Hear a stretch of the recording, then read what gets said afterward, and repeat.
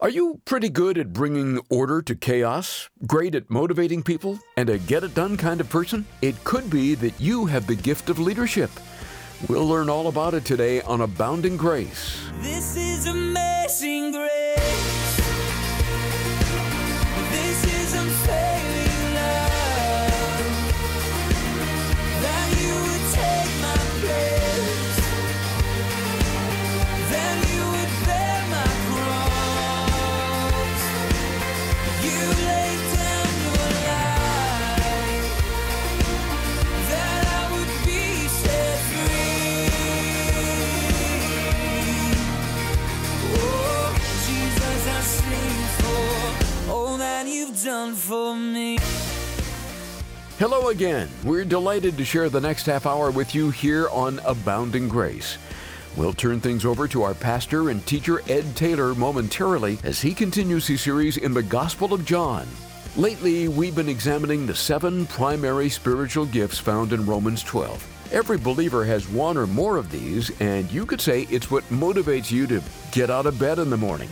Some of you listening no doubt have the gift of leadership or administration. The gift we'll be underscoring today. Let's first see what it looked like in the early church. In the early church, there is this gift of administration occurring in Acts chapter 6 when there were problems with the widows and how the goods of the church, the benevolence of the church was distributed. It was chaotic and difficult. And as the church was growing, as any church will tell you, whether it's a church of 20 growing to 30, or it's a church of 30 growing to 100, or a church of 100 going to thousands like it is in the early church here, this was a church of 120 that grew to 3,120 in an instant.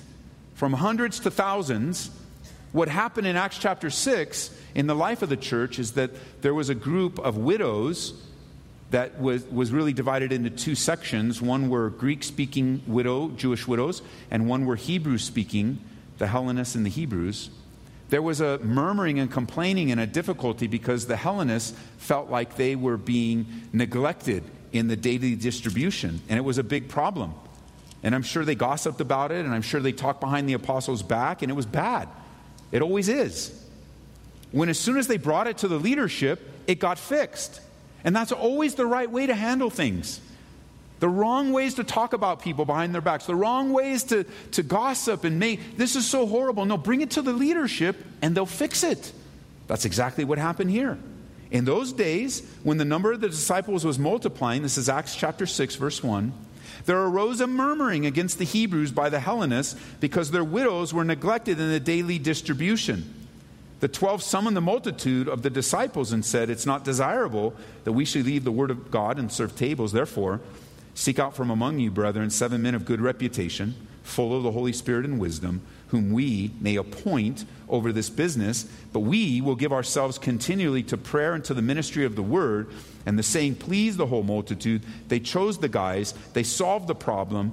And it says in verse 7, the word of God spread, and the number of disciples multiplied greatly in Jerusalem, and a great many of the priests were obedient to the faith. That's what happens when problems are solved by the leadership of a church. That's what happens when problems are solved by the leadership in your home. That's what happens when problems are solved even in your role at work. If you're an overseer or a supervisor or a manager or a business owner, you know that the more time you spend on problems, the less time you can spend on running and overseeing the rest of the business. But when you solve things, the same with the church. All the time that's spent trying to solve things that believers aren't able to solve among themselves, instead they start complaining and murmuring against one another. Once the leadership gets in, they propose a spiritual solution. It's approved and ratified. It's deployed. Then people are blessed, and then the word of God can start going out again. Someone among the disciples, and I suggest to you, the Bible doesn't say, but I suggest to you that the someone among the disciples was probably the same person counting and doing the math at the feeding of the 5,000. The Bible doesn't say for sure, but putting the pieces together, I think it's a great possibility that the person with the gifting of administration when he was feeding 5,000, doing the math, was also the one that was doing the solution here. Now, before we head out, I want to give you some dangers and some hazards for those of you by now that know you have the gift, or if you happen to have this type of person in your life. Because you happen to be married to an administrative type of person, and you're not. Because, there are some people that think about the big picture all the time, and they're always thinking, and you might even accuse them of overthinking because you don't think that much. Because there's some of you that, it's just, life is simple for you. It's just simple. You wake up in the morning, you're hungry, you go into the cupboard, you get your Cheerios, you pull a bowl out, you pour your Cheerios in, you get the milk, and you start eating your Cheerios. And you're like, I just like eating my Cheerios. Yeah, but the world's falling apart. Yeah, but I've got my Cheerios here. I'm eating breakfast. If I have to deal with it later, I'll deal with it later. But I'm chasing a Cheerio on the last one on the milk here. And as soon as I'm done, what are you going to do next? The world's falling apart. What are you going to do next? After you eat your Cheerios, I'm going to drink my milk. Well, what do you mean? What else am I going to do? I'm going to drink my milk? Well, what about that? I'm going to put the bowl in the sink. You just live a simple life. People with the gift of administration, like me, for instance, me, I'm going to exaggerate a little bit, but some of it's not all exaggeration. I pull the Cheerios out, and one of my first thoughts is, I wonder if I have enough to finish my breakfast. And if I do finish my breakfast, I'll have enough Cheerios for tomorrow. Do I have to ration my Cheerios now? What do I have? And what about the milk? Is there milk in how much milk do we have? Did the kids steal the milk? Or, it's like, do I have to hide the milk? How would I hide the milk? Because we only have one refrigerator. And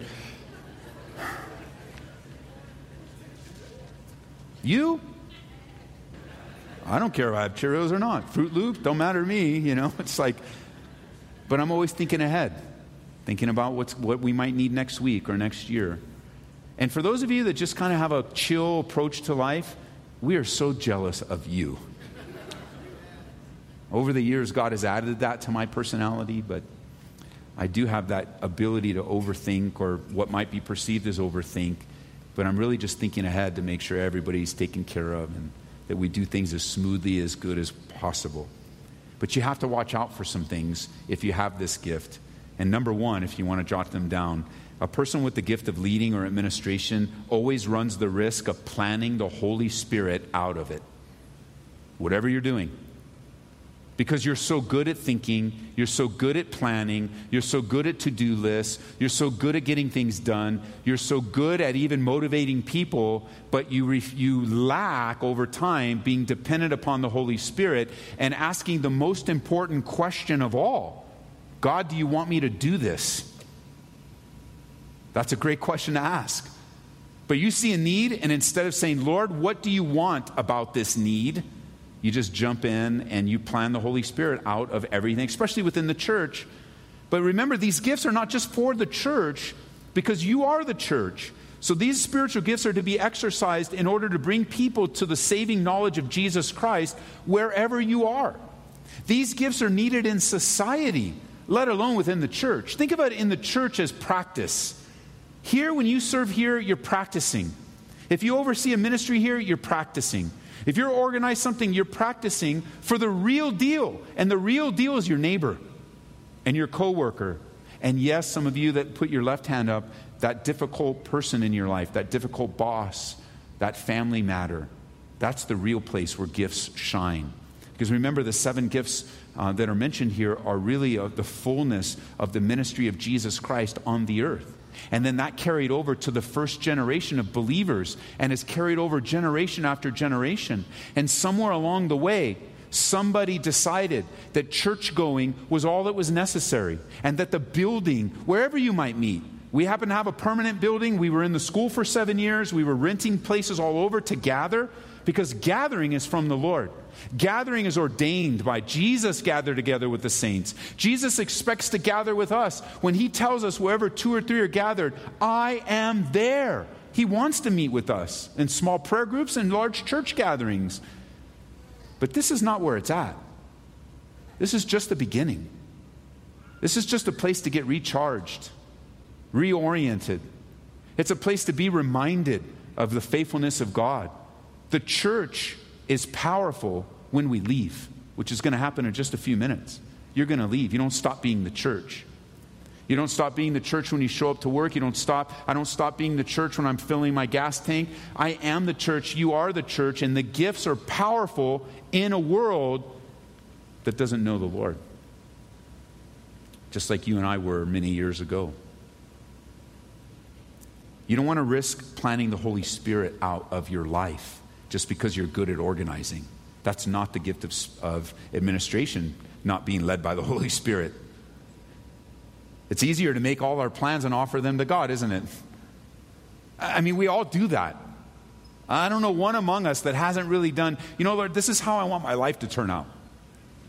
I'm going to go and get this education. I'm going to go here. I'm going to get this job. I'm going to get married. I'm going to live in this neighborhood. I'm going to drive this kind of car. I'm going to have 2.5 kids, which is the average these years, I think. And I'm going to have this, and I'm going to retire, and then go to heaven. And of course, it doesn't work that way because life happens. Life happens. And the Lord has us on a path that's going to glorify Him. We're on the planet to bring honor and glory to Him and not to ourselves. And you can't just say, Lord, this is my life here, bless it. But rather, we need to get our plans from the Lord first, because He always blesses His plans. Or another way of saying that, He always blesses His will. And so we need to obey Him no matter how hard it is. We need to obey Him when He has spoken clearly. We need to go forward with boldness and endurance, as we'll see in a moment, to press forward. But you got to be careful. You don't want to make decisions apart from the Holy Spirit. They will be decisions you regret and will slow down your progress for the gospel. One of the best verses in the Bible that really encourages me on this is when the prophet, God is speaking through the prophet to Zerubbabel, and he says, "This is the word of the Lord to Zerubbabel, not by might nor by power, but by my Spirit, says the Lord of hosts."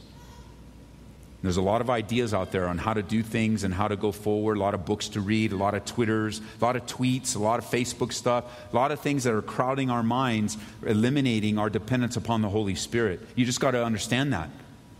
So much of our life is fleshly because we're in the flesh.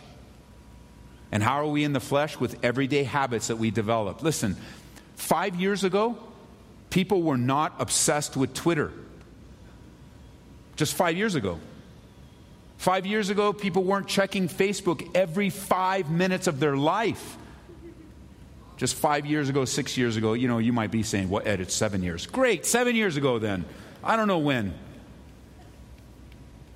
And that, even though it's not necessarily sinful, you'll have to determine what it is for you.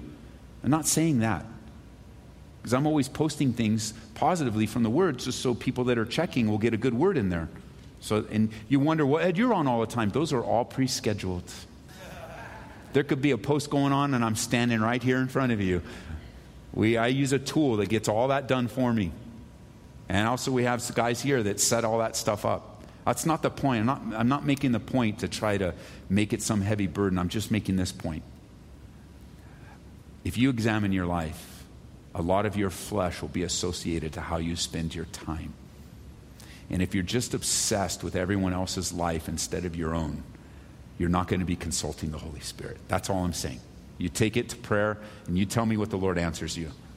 But a lot of our flesh is because we're so obsessed with things that aren't leading us to the Spirit of God. Number 2, a person with the gift of leading and administration risk lording over their position, lording over others in their position. Shepherds don't lead by intimidation. Shepherds don't lead by threats. Shepherds don't lead by asserting power, by demanding or commanding. Shepherds lead by example and servanthood. And so because you have the gift of administration or leading, you're put in a position of leadership. That's not God's permission to lord over people and boss people around. As a matter of fact, if you're really walking in this gifting, you'll have people accuse you of, why aren't you doing anything? Why aren't you doing anything about what they're saying? Why aren't you doing? Hey, look, just be led by the Spirit. He'll do all that needs to be done. You keep your eyes on the Lord and get people going toward Him. And it's okay with whatever people's perspective might be, because we just have to learn how to trust in God's perspective. And you don't want to lord over people. You don't want to boss people around. The church doesn't need any bosses. The church needs servants. So, in order to deal with this part, it's a really good habit for you to create of encouraging people, especially those that serve with you. You could do that by writing notes. You can do that by texting. You can do that by phone calls. You can do that by going out to lunch or just saying thank you. There's a lot of different ways to do that, but you want to develop a habit, if you have this gifting, of encouraging others and thanking them and appreciating them, and the Lord will bless that. And you won't be so tempted to lord over. The Bible forbids that, by the way. Number 3, you also risk using intimidation to get your way.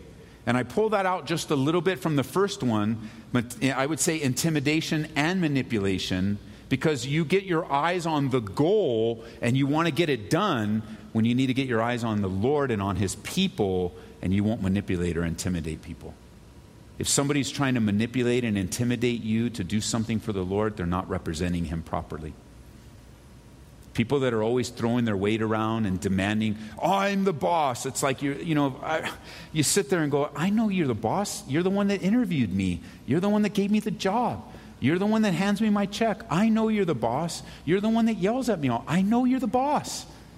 But somebody having to assert that all the time really has no power or authority at all. And that's ugly in the world. How much uglier is it in the church? If you have this gift, be careful.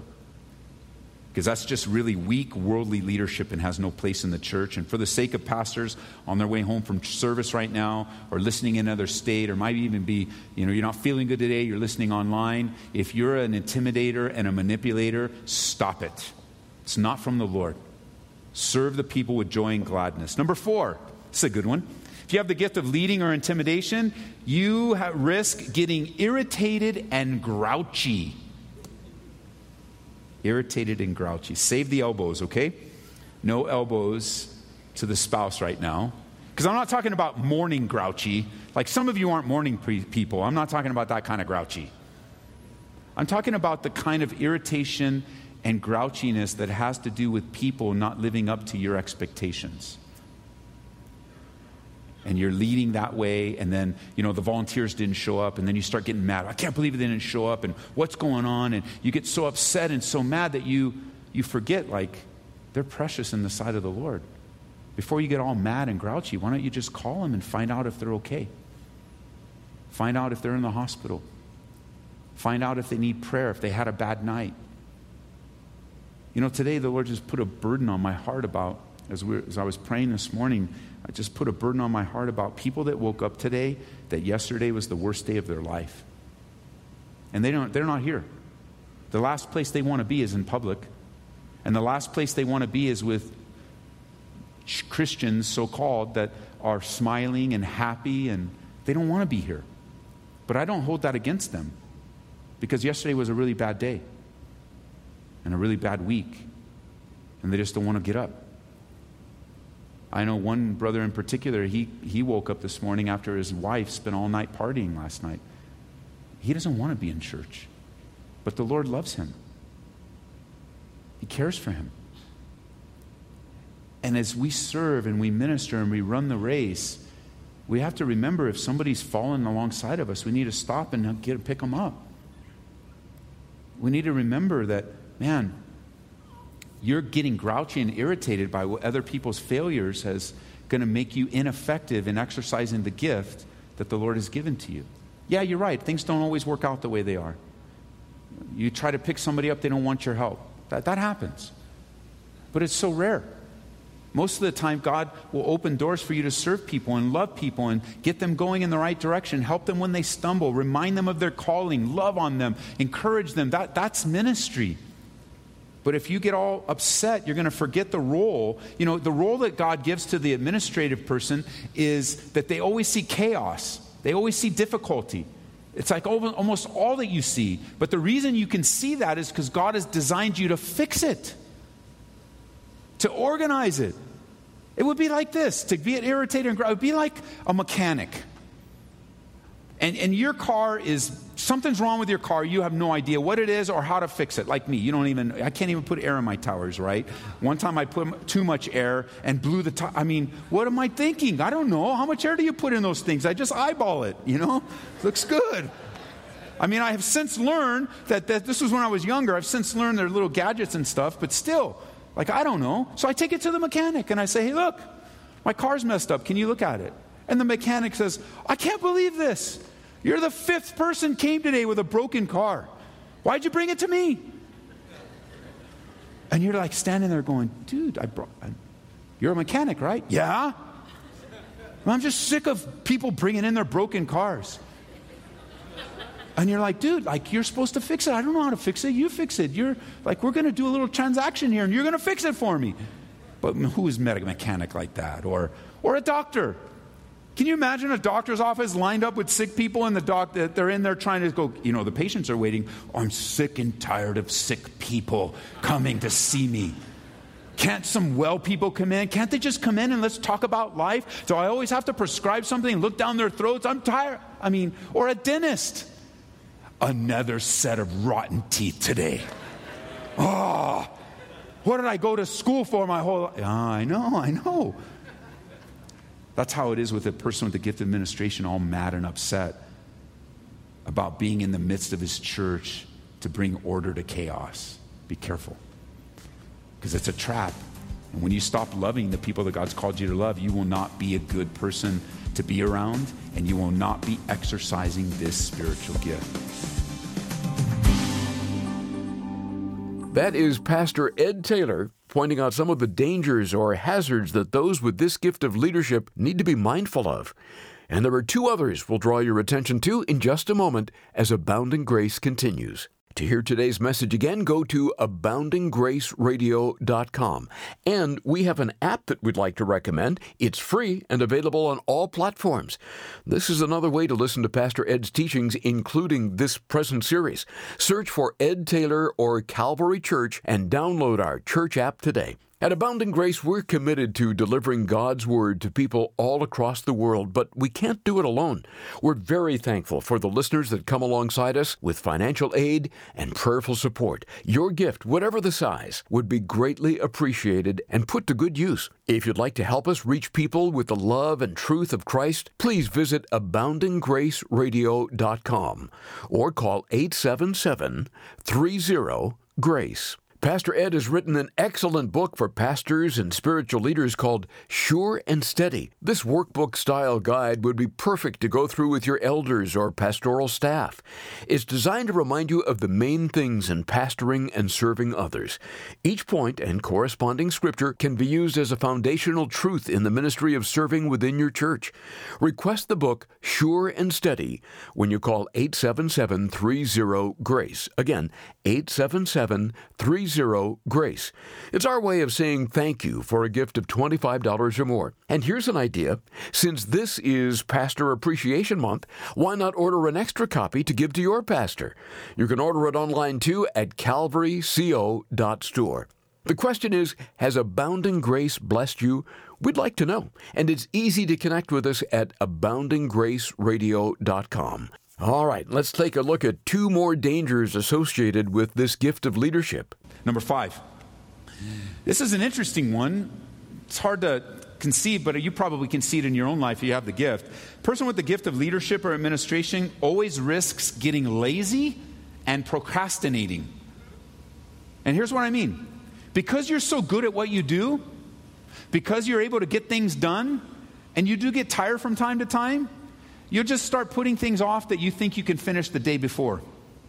And you just put it off, and you put it off over here, and nobody really can tell, because on so many other areas of your life, you're getting things done, you're getting things done, you're getting things done. But you know that you've been putting things off, and you've been putting things off. And then putting things off, you're like, well, I don't really want to do it anyway. And then you get lazy. Then you stop looking. You might be like that person, like, I'm tired of doing this. So you stop looking, and you don't want to serve anymore. So now you're not involved in any, and now you're lazy and procrastinating. That's why, here's the Bible word for that.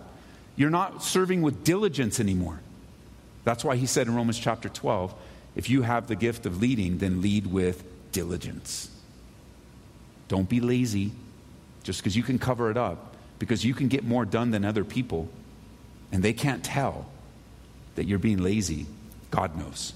Don't do it. Be careful. And then finally, this is very similar.